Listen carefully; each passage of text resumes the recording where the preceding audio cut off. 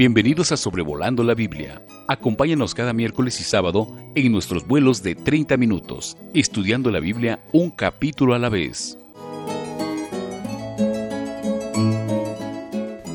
Muchos saludos a todos. David Alves, hijo, les habla y para mí es un privilegio poder compartirles de la palabra en esta ocasión en Génesis 44. Vamos a estar mirando con la ayuda del Señor. Antes de comenzar con el estudio, solo para recordarle que si tiene alguna duda o algo que nos quiera comunicar, nos puede escribir al correo electrónico sobrevolando la Biblia, todo pegado, sobrevolando la Biblia @gmail.com, o también nos puede escribir a WhatsApp o por Telegram o Signal al 52 322 349 2258. O si usted quiere recibir estos estudios de Sobrevolando la Biblia directamente de nosotros, lo puede pedir al número que ya le di. Lo voy a repetir: más 52 322 349 2258. Se le puede enviar por WhatsApp, Telegram o Signal. También queremos agradecerle a todos los que nos dejan un comentario en el podcast y también los comentarios que recibimos por las redes sociales, saludándonos y dándonos las gracias por el material que compartimos en este programa de Sobrevolando la Biblia, y también lo que más valoramos son las oraciones. Por favor, sigan orando para que estos mensajes puedan ser de gran ayuda para muchos en cada uno de los países que nos escuchan. Si quieres escuchar este podcast, te invito a que lo hagas al suscribirte a Sobrevolando la Biblia. Descarga una aplicación de podcast, puede ser Spotify o Pocket Cast. Hay muchas aplicaciones, cualquiera. Descárguela y busque Sobrevolando la Biblia. Puede suscribirse para que reciba una notificación cuando haya un episodio nuevo que ha sido subido, para que lo pueda escuchar. Muy bien, vamos a considerar con la ayuda del Espíritu Santo Génesis 44. Llegamos al episodio número 46 de Sobrevolando la Biblia. Y vimos en el capítulo anterior que los hermanos de José habían ido por segunda vez a Egipto porque los había enviado su padre. Esta vez lo habían hecho con Benjamín, porque de lo contrario no iban a poder comprar alimento, no iban a poder ver a José. Y también recordemos que Simeón había quedado en la prisión como una garantía. Así que en este capítulo 44 tenemos los eventos que se llevaron al irse, al regresar a casa, los hermanos de José. Y cuando ellos están por retirarse, José le pide a su mayordomo que él llene de alimento los costales de sus hermanos, lo más que puedan llevar, y que les regrese el dinero que ellos habían gastado en comprar el alimento. Esto nos va a hacer ver, junto con algo más que vamos a ver en este capítulo, que José sigue obrando para seguir ayudando a sus hermanos a llegar a un pleno convencimiento de que actuaron mal cuando le vendieron a él mismo, no porque tenía rencor, sino porque él tiene el deseo en su corazón de que sus hermanos puedan vivir bien, puedan tener una buena relación con Dios y no tener este asunto del pasado afectarles en un sentido espiritual. Quizás el pensar de José fue: ellos me vendieron por dinero. Ahora yo voy a llenar sus costales de comida y de dinero. Y así nosotros podemos ver maneras en las que el Señor tiene que obrar con nosotros para entender nuestro mal. A veces Él nos da exactamente lo que pedimos, lo que queremos, cuando no es lo correcto, no es lo que realmente nos beneficia, pero Él lo hace para que nosotros entendamos, después de tiempo, que realmente estábamos equivocados. Pero también le va a pedir a su mayordomo que él ponga en el costal de Benjamín, el hermano menor, junto con su dinero de su trigo, su copa. Y vamos a considerar esta copa y lo que se dice de ella. Y el mayordomo hizo tal y como se le pidió. Llegó la mañana, los hombres fueron despedidos con sus asnos, y al salir ellos de la ciudad, José manda a su mayordomo y le dice: levántate y sigue a esos hombres, y cuando los alcances diles: ¿por qué habéis vuelto mal por bien? ¿Por qué habéis robado mi copa de plata? Y aquí es donde vamos a ver lo que se dice acerca de esta copa. ¿No es esta en la que bebe mi Señor y por la que suele adivinar? Habéis hecho mal en lo que hicisteis. José también, él va a hablar acerca de esta copa cuando los hermanos de él regresan y están aturdidos por lo que ellos piensan va a tener que pasar con Benjamín. Y José también, él afirma que esa copa era su copa para poder adivinar. En el 15 él dice: ¿qué acción es esta que habéis hecho? ¿No sabéis que un hombre como yo sabe adivinar? Y esto me ha causado a mí mucha intriga, quizás también a usted, en cómo un hombre de Dios como José, un hombre que temía a Dios, ahora resulta que tenía una copa para adivinar. La adivinación Dios lo considera pecado. Más adelante, cuando Dios le da la ley a Israel, el asunto de la adivinación era tan serio para Dios que los agoreros, los adivinos, tenían que ser matados en el pueblo. Esto lo leemos en Levítico y en Deuteronomio. Y entonces nos preguntamos cómo es posible que ahora resulta que José adivinaba. Bueno, en este sentido, por fin creo que leí una respuesta al considerar este capítulo para compartirles este estudio, algo escrito por el hermano Evis Carballosa.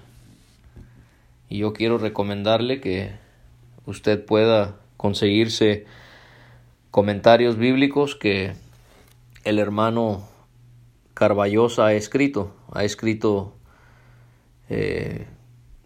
comentarios sobre el Evangelio de Mateo, Romanos, Génesis, Santiago, por nombrar algunos de muchos que él ha escrito. Y él mencionó algo que me llamó la atención y creo que me ayuda a entender esto. Y es que obviamente José no adivinaba. Él no necesitaba una copa para poder saber el futuro. Él no necesitaba adivinar como lo hacían aquellos que actuaban bajo influencia satánica. Porque ya vimos en el capítulo 41 que José él le dijo al faraón, en cuanto al asunto de interpretar los sueños, no está en mí, Dios será el que dé respuesta propicia a faraón. Así que José tenía a Dios y él era el que le ayudaba a entender ciertas cosas que tenían un significado por parte de Dios. Lo que considera el hermano Carballosa es: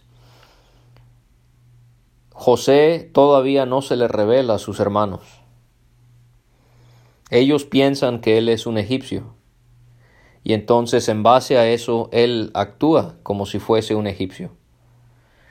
Y también es una manera para poner temor en sus hermanos, porque él lo va a decir cuando él habla con ellos, o les da a entender que él puede ver lo que hay en esos sacos. Y esto va a hacer que ellos teman aún más y confiesen su mal y se humillen delante de él.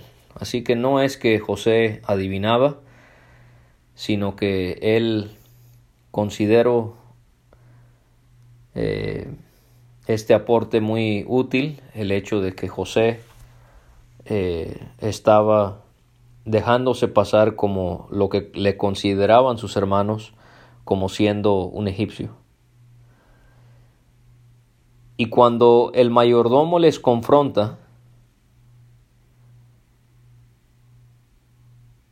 ellos responden: ¿por qué dice nuestro Señor tales cosas? Nunca tal hagan tus siervos. Otra vez están haciendo pasar ser mejores personas de lo que realmente eran. Vendieron a su hermano y le mintieron a su padre, diciéndole que lo había matado una bestia.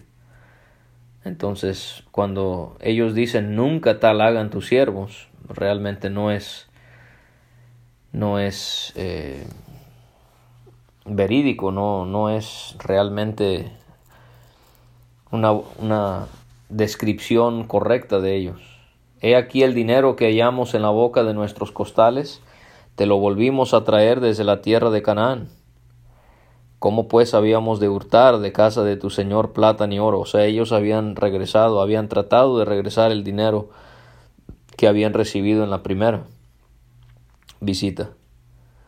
Y ellos están tan seguros que nadie se podría haber robado la copa, que ellos dicen: bueno, en el costal donde aparezca, que esa persona muera y que nosotros seamos tus siervos, o los siervos de tu Señor. Y él dijo: también ahora sea conforme a vuestras palabras. Y él dice: aquel en quien se hallare será mi siervo, y vosotros seréis sin culpa. Entonces ellos ahora con prisa regresan. Con prisa ellos derriban cada uno su costal en tierra. Y bueno, desde el mayor hasta el menor comienzan a sacar el contenido de sus costales, y la copa fue hallada en el costal de Benjamín. Creo que aquí está otra prueba que José pone a sus hermanos. Unos 20 años atrás, ¿qué hicieron con uno de los hijos menores de Jacob? Le tuvieron envidia, lo echaron en una cisterna, no tenía agua, lo vendieron a los ismaelitas para ser llevado a Egipto.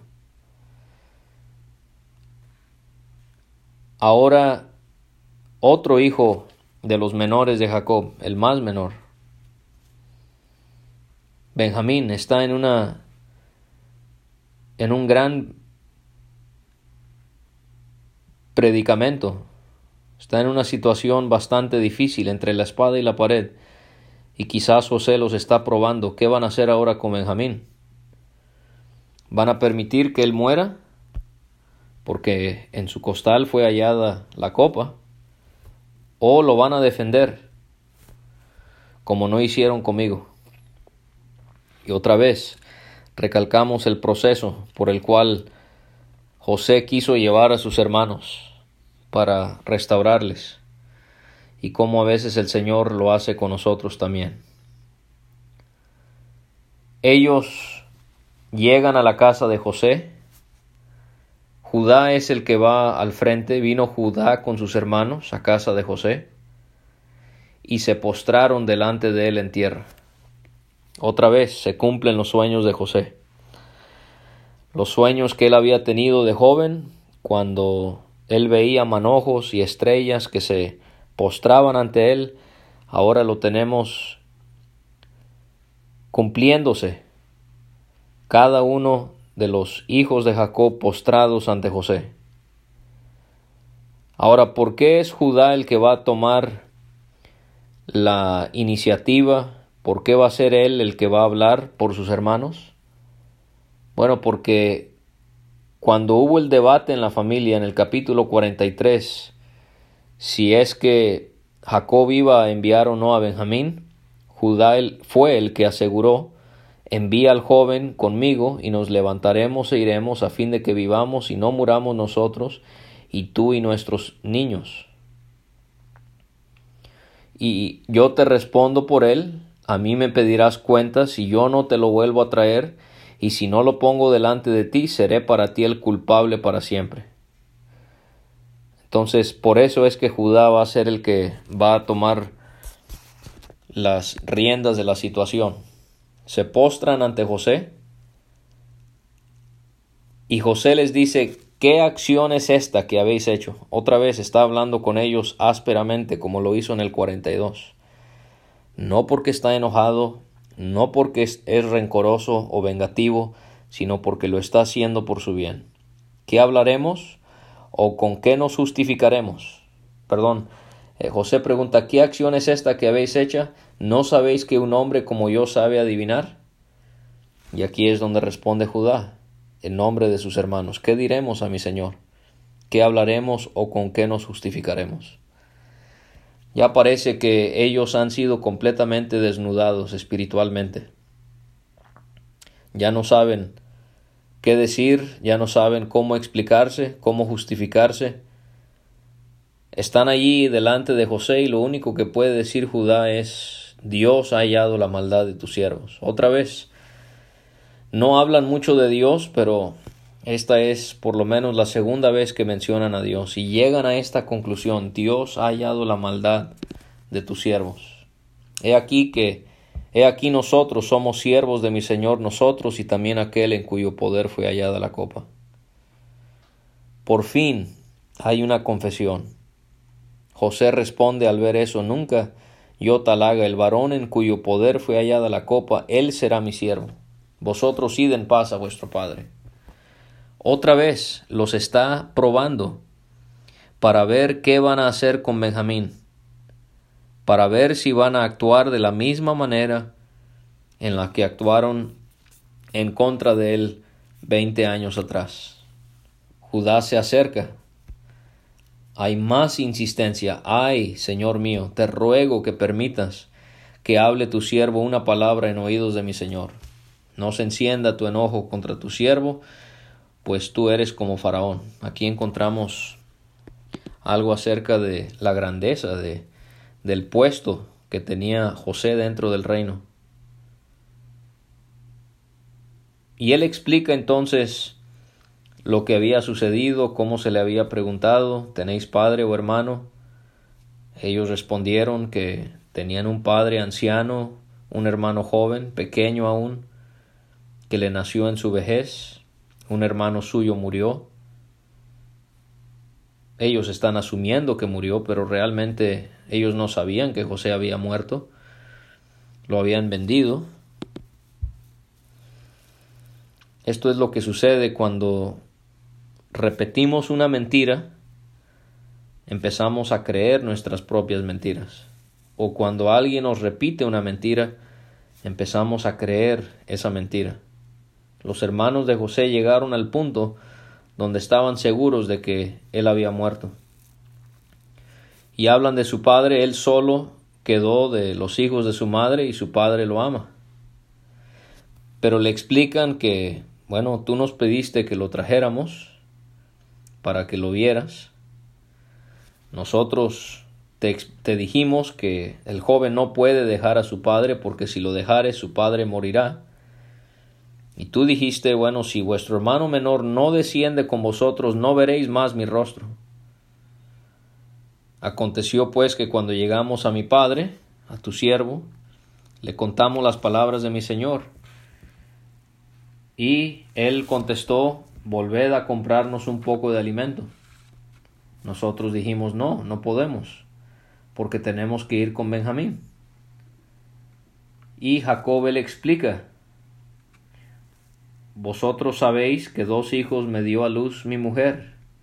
El uno salió de mi presencia y pienso de cierto que fue despedazado, y hasta ahora no lo he visto. Y ahora si se llevan a Benjamín y algún desastre le acontece, van a hacer que mis canas desciendan con dolor al Seol, o sea, la muerte. Judá, él habla acerca del amor que Jacob le tenía a Benjamín. Y me llama mucho la atención la expresión que se utiliza. Su vida está ligada a la vida de él. Y me puse a pensar que esta debería de ser la relación que debería haber entre un padre y un hijo terrenal. En Proverbios leemos acerca del padre pidiéndole a su hijo que le dé su corazón. Y aquí encontramos cómo entre un padre y un hijo debería de ser como su vida, estando ligada a la vida de él. Y Dios desea que nosotros podamos tener esta cercanía con nuestros hijos, que tengamos la cercanía con ellos, de enseñarles la palabra, de pasar tiempo con ellos, de convivir y de poder ganarse la plena confianza de ellos, y que ellos puedan ver que nuestras vidas están ligadas a las vidas de ellos, porque de lo contrario va a ser difícil que nos ganemos su confianza y que podamos entonces instruirles libremente en las cosas de Dios. Judá le advierte a José que si él no ve a su hijo, que es joven, él va a morir, y tus siervos harán descender las canas de tu siervo nuestro padre con dolor al Seol. Y ahora aquí encontramos en Judá una hermosa figura de el Señor Jesucristo, porque él va a mencionar la palabra fiador. Como tu siervo salió por fiador del joven con mi padre. Esto fue lo que vimos en el capítulo 43. Judá le dice a José que le dijo a su padre, si no te lo vuelvo a traer, entonces yo seré culpable ante mi padre para siempre. Y en base a eso le va a rogar que él pueda quedarse en lugar del joven de Benjamín por siervo de mi señor, y que el joven vaya con sus hermanos. Judá es una hermosa figura de Jesucristo, porque así como Judá se ofreció para tomar el lugar de Benjamín, quien pudo haber quedado como siervo de José y hasta pudo haber sido matado, Judá quería tomar ese lugar para que Benjamín no tuviese que pagar las consecuencias. Bueno, Jesucristo, él sí se ofreció, pero aún más, él sí se dio. Judá no terminó haciendo lo que él ofreció, pero Cristo sí. Él es nuestro fiador, porque él pagó nuestra cuenta, la cuenta que nunca pudimos haber pagado por tantos pecados que habíamos cometido. Cristo fue nuestro sustituto, y cuando nosotros debimos haber sufrido, por nuestros pecados, Él sufrió en nuestro lugar. Aquel que era inocente, aquel que no había cometido ningún agravio, Él deseó pagar por los pecados de nosotros. Cristo fue ofrecido una sola vez, dice Pedro, el justo por los injustos. Pablo dice en Gálatas 2, el Hijo de Dios, el cual me amó y se entregó a sí mismo por mí. Y así pudiéramos encontrar otros versículos que tienen esa palabra por. Mas él herido fue por nuestras rebeliones, molido por nuestros pecados. Y lo que deseamos es que usted pueda aceptar eso de todo corazón, que Cristo es su fiador, que Él pagó la cuenta que usted no puede pagar a pesar de que usted haga muchas obras. Y Judá, él entonces se ofrece como fiador. Te ruego, por tanto, que quede ahora tu siervo en lugar del joven, por siervo de mi Señor. ¿Pudiera usted creer de todo corazón que Cristo tomó su lugar? ¿Que Él pagó por sus pecados? Y si usted y yo ya hemos creído en el Señor, ya hemos creído que Cristo es nuestro fiador, nuestro sustituto, que Él ha pagado y cancelado nuestra cuenta, aquel que en la cruz dijo, consumado es, aquel que dijo en la cruz, según el Salmo 69, he de pagar lo que no robé, Él lo pagó todo. Y nosotros como creyentes, como cristianos, deberíamos de apreciar todo lo que Él tuvo que sufrir para poder pagar nuestra cuenta. Y Judá termina su discurso ante José, preguntando, ¿cómo volveré yo a mi padre sin el joven? No podré, por no ver el mal que sobrevendrá a mi padre. Y estas palabras de Judá y su comportamiento y lo que le dice acerca de su padre le conmueven tanto a José que por fin en el capítulo 45 él va a revelarse a ellos y les va a hacer saber que él es José. Quizás por esta manera de actuar de Judá dice Jacob acerca de su hijo en el capítulo 49, cuando él va a morir, Judá, te alabarán tus hermanos. Te alabarán tus hermanos. Quizás por esto también fue que Dios escogió que de la tribu de Judá salieran los reyes de Israel. Y sabemos que de esta misma tribu salió el Señor Jesucristo. Así que tenemos en Judá una hermosa figura de Jesucristo como el fiador. Gracias por acompañarme al sobrevolar Génesis 44.